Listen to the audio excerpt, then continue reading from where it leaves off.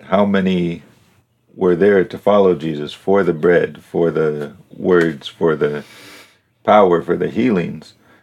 But when he brings that word to test, are you willing to step out into the spirit? Can you drink my blood? Can you eat my flesh? And I'm like, this guy's crazy. So when and Pete, where else can we go? So there is in your heart a moment of that permission, that moment of that unconditional surrender, or that moment of hardening and, okay, this, I don't want to go that far. And then it ends. Yeah. That's them seeds on the road. Some of the ravens get, some grow up in the hard ground and they die. Some the wind blows away. But there are some seeds that take root. And this is what the conclusion I came to on the way here. I can never reconcile that. Because God alone knows. God alone sees the heart. Mm-hmm. I can hear somebody, and when he tells me to put out the net, put out the net. You see what I'm saying? Mm-hmm. But there's the old adage, I can catch a fish, or he catches the fish, I just put the net out. But he don't tell me to clean the fish. Mm-hmm. You know what I'm saying? And, so I just endeavor to follow him, and I can't reconcile. I don't know, because I don't know your heart. I don't know. How often I don't even know my own heart. That's why I always got to say, God, cleanse my heart. Even though I'm a full-on believer and been born again, I still recognize there are times that stuff is in here that I don't really want in there. There's some contaminated water in here. This guy's still got to change, even after 30 years of following Jesus Christ. You see what I'm saying? Mm-hmm. And I have, all you got to do is ask my wife and kids and find out that I ain't done that perfectly. You see what I'm saying? But I still desire to surrender that heart. I still seek the point where I surrender that heart. Mm-hmm. Give up my right to be in control so that I can encounter the Holy Spirit more. So I can experience him more in my life. I started recently going, Holy Spirit, I'm not going to do this no more, I'm going to talk to you straight. Yeah. You, sir. Holy Spirit. You. Because people forget that you're a person. They forget that you're part of the personality of God. And I want you functioning in my life. Not just so I get changed, but so that when folk come around me, they encounter the Holy Spirit. Mm-hmm. So that maybe if their heart's open, or maybe if they're struggling, that he can go, let's turn up the light. Because this one I'm going to get, because this one's heart is open right now. Maybe he goes, let's turn down the light, because this one here, no matter what we do, they ain't going to see no light. Some folk choose to shut the light out of their life. You can look at their house, windows drawn. They ain't letting no light in, physically nor spiritually. You see what I'm saying? Mm-hmm. And then, I don't want to walk out. I don't want to be part of the Walking Dead. I want to be part of the ever living. You ever think about that? It's Adam and Eve in the garden. Eve didn't get a name right away. Her name was just woman. Woman, you're bone of my bone and flesh of my flesh. Good on you, Adam, to figure that one out. But then Adam and Eve, they mess up, they eat in the garden, do their thing. And God says to the woman, the first person to ever receive a prophecy in human history is Eve. It don't come through a prophet, it comes from God. Woman, your seed, the serpent will bruise his heel, but he will crush his head. And at that, Adam responds, your name is Eve. She gets her name right at that moment, because you're the mother of all living. Now watch this. When you and I give our heart to Jesus Christ, what happens?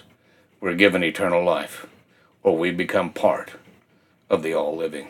Maybe that's what Adam was saying at that moment. Those all who believe the word that God came, the word came to Eve in spite of herself, in spite of the mistake that she made, which was tremendous.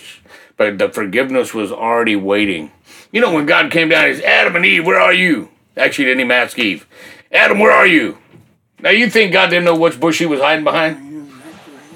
He knew exactly what. I think God was saying, boy, look, if you'll come out from the sin you're hiding behind, I've already made a way.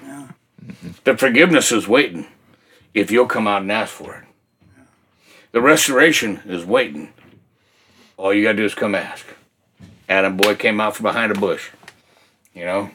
Said, look, man, the woman you gave me, she ate this fruit. I had some too, as if God was surprised by that part, you know. In case you didn't know, I had some fruit too, man. You know, but and then Eve's like, well, that snake. I was thinking about this, guys. You know, the snake. Was he really? It's just I can't prove this, but was it really a snake, or is the snake simply a picture of who Satan is? Did he take the form of a snake, or was he there as Satan? He was okay, because in the book it says the serpent, the dragon, the serpent of old Satan. Yeah. So maybe the snake was just a picture, you know, of, and it said, I have given you authority to trample on serpents and scorpions. I've given you authority to trample on the demonic realm. All right? So maybe it was just Satan, but watch this now. The snake comes down, he's in a tree or wherever he's at, and he says to the girl, hey, did God really say? You realize what he was doing with that statement? He was trying to reason with her. Yeah. He was trying to get her to reason away her faith. Mm-hmm. Did God really say? It seems reasonable at times. You can reason away your faith. Yeah. But if you'll recognize that it's a lie, and you can turn around to that faith, because faith is not unintelligent. Faith is absolutely intelligence. It's a superior intelligence because it functions from the intelligence of God. That's the difference between Saul and David. David would hear the word of God. Okay, that's what I'm going to do. No matter how much he messes up along the way, he at least had that. This is the word of God, and this is what's right, and this is what I'm going to do. And Saul wanted to rationalize and compromise. Well, these guys want this, and I really need them to help me, so maybe we can adjust this a little bit, and he rationalized away the word of God, which God said it doesn't work. They bit him in the butt. The same with the chick. Eve, you know, he reasoned with her. Mm-hmm. Okay, now watch it. Later in the book said, God said, come reason with me. Come, let us reason together. First off, it's easy for God to say that because he knows he's going to win the argument. Mm-hmm. If I knew I was going to win all the time, I would tell one, come on and just argue with me, girl. I ain't that dumb, you know what I'm saying? I might not be the sharpest tool in the shed, but I ain't that dumb, you know? Because I know I'm not right all the time, you know what I'm saying? Jesus saying, come reason with me, man. See the snake, he's over here trying to reason with you. Mm-hmm. He's reasoning with you, trying to get you to believe a lie. He's trying to get you to believe that lie so he can rob from you. Mm-hmm. He's trying to get you to believe that lie so he can kill you, so he can destroy everything. But come reason with me. Come reason with me, mm-hmm. and I'll show you the way. I'll show you the truth. I'll show you the life. I'll show you the counter attack to the lie. Come reason with me. Whose words will you believe? I put before you life and death, blessing and cursing. Whose reasoning are you going to believe? Come reason with me. Yes, I'm going to win, but when you surrender, all of the blessing and the life is going to come to you. Yeah, I mean, if you really believe God is good, then whose voice do you want to listen to? Yeah. But you know? You mentioned about the snake, and language has always been mythical and poetic, and we have these things where we start to believe that the rational and the scientific are the only things that are valid. And then we try to take that outlook back to the Bible. And okay, everything the Bible says has to be scientific and historic and all of these things. But this was the expression of the people God had spoken to, trying to express what he's... And they didn't have a word for Satan. They didn't really have even a concept of Satan as a force acting on the earth until after the Babylonian exile. So what are they going to call the essence or the force that was speaking to Eve? How are they going to illustrate that? What would it be passed down as in. The Bible speaks in pictures. God speaks in pictures. So he's giving you images and pictures. I think purposefully, I think God does some of that stuff on purpose. Because he's trying to hide it in the book. Because he wants you to come to him. You know? Absolutely. He said, come on. Come reason with me. Come talk to me. Come ask me what I was saying when I read that book. You cannot justify the Bible with science because the Bible is not a scientific book. The Bible will justify science. You see what I'm saying? But the Bible is written from an eternal perspective. It's written from God's perspective, a supernatural perspective. So the only way you're going to be able to really understand the imagery in the book is to go to the guy who was the author of the book. He had all these guys put pen to paper, but he's the author. So I got to go to the, and the passage says the author and the finisher of your faith. Is that in the book? Or is that a song somewhere? That's in the book. Thank you. I'm counting on you, man. Let me get wandering off over here. So you see, he's the author and the finisher. So I'm the author. I'm the one who wrote that book. I'm the one who came up with the concepts. I'm the one who puts the pictures in the book. So if you'll come talk to me, I'll explain the pictures to you. Like the burning coal in your heart.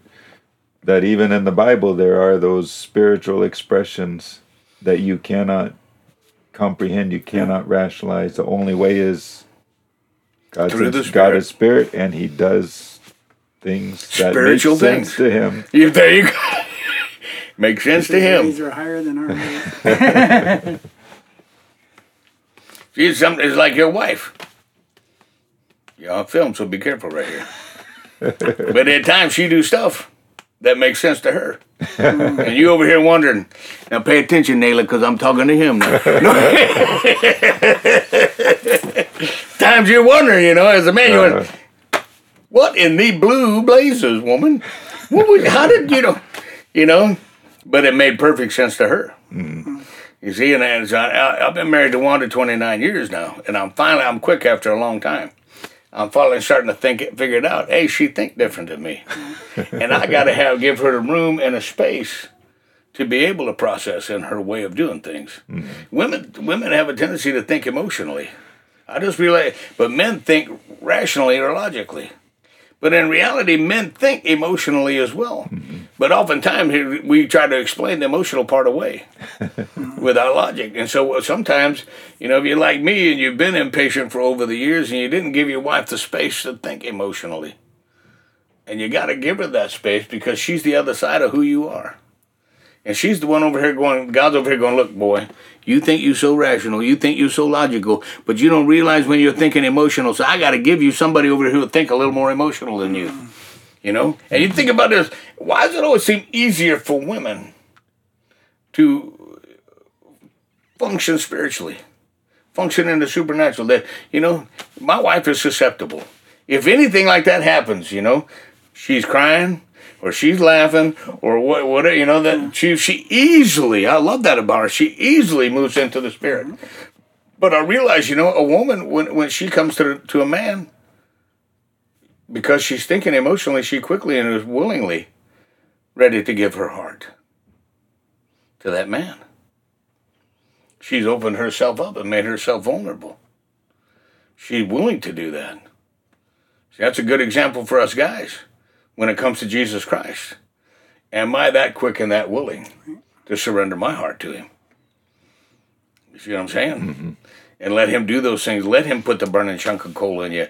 Let him hit you in the head with eggs, Let him, all the other weird stuff that he did, hit you with the big whoosh, the supernatural stuff that you can't logically explain. But dude, I don't know of anybody. And I don't know of a passage in the book where God put a burning chunk of coal in somebody's chest.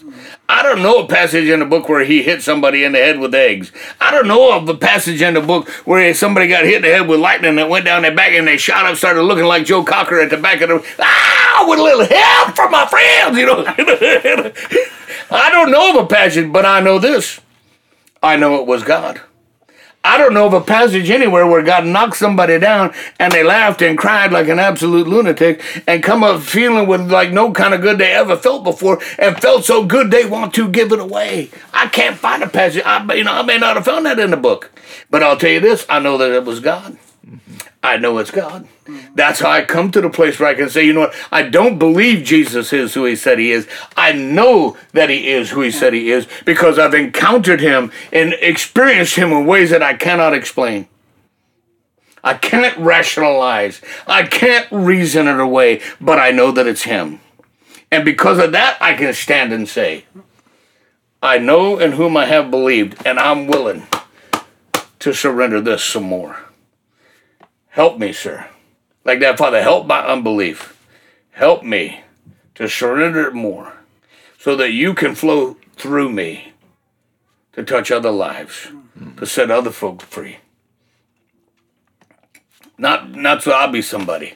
Mm-hmm. You know, you ever think about it? I think about it, so I see folk, you know, somebody really struggling. I was driving here, this old boy, he's walking across, and I see him kind of walking funny, but then I look and I notice his eyeglasses.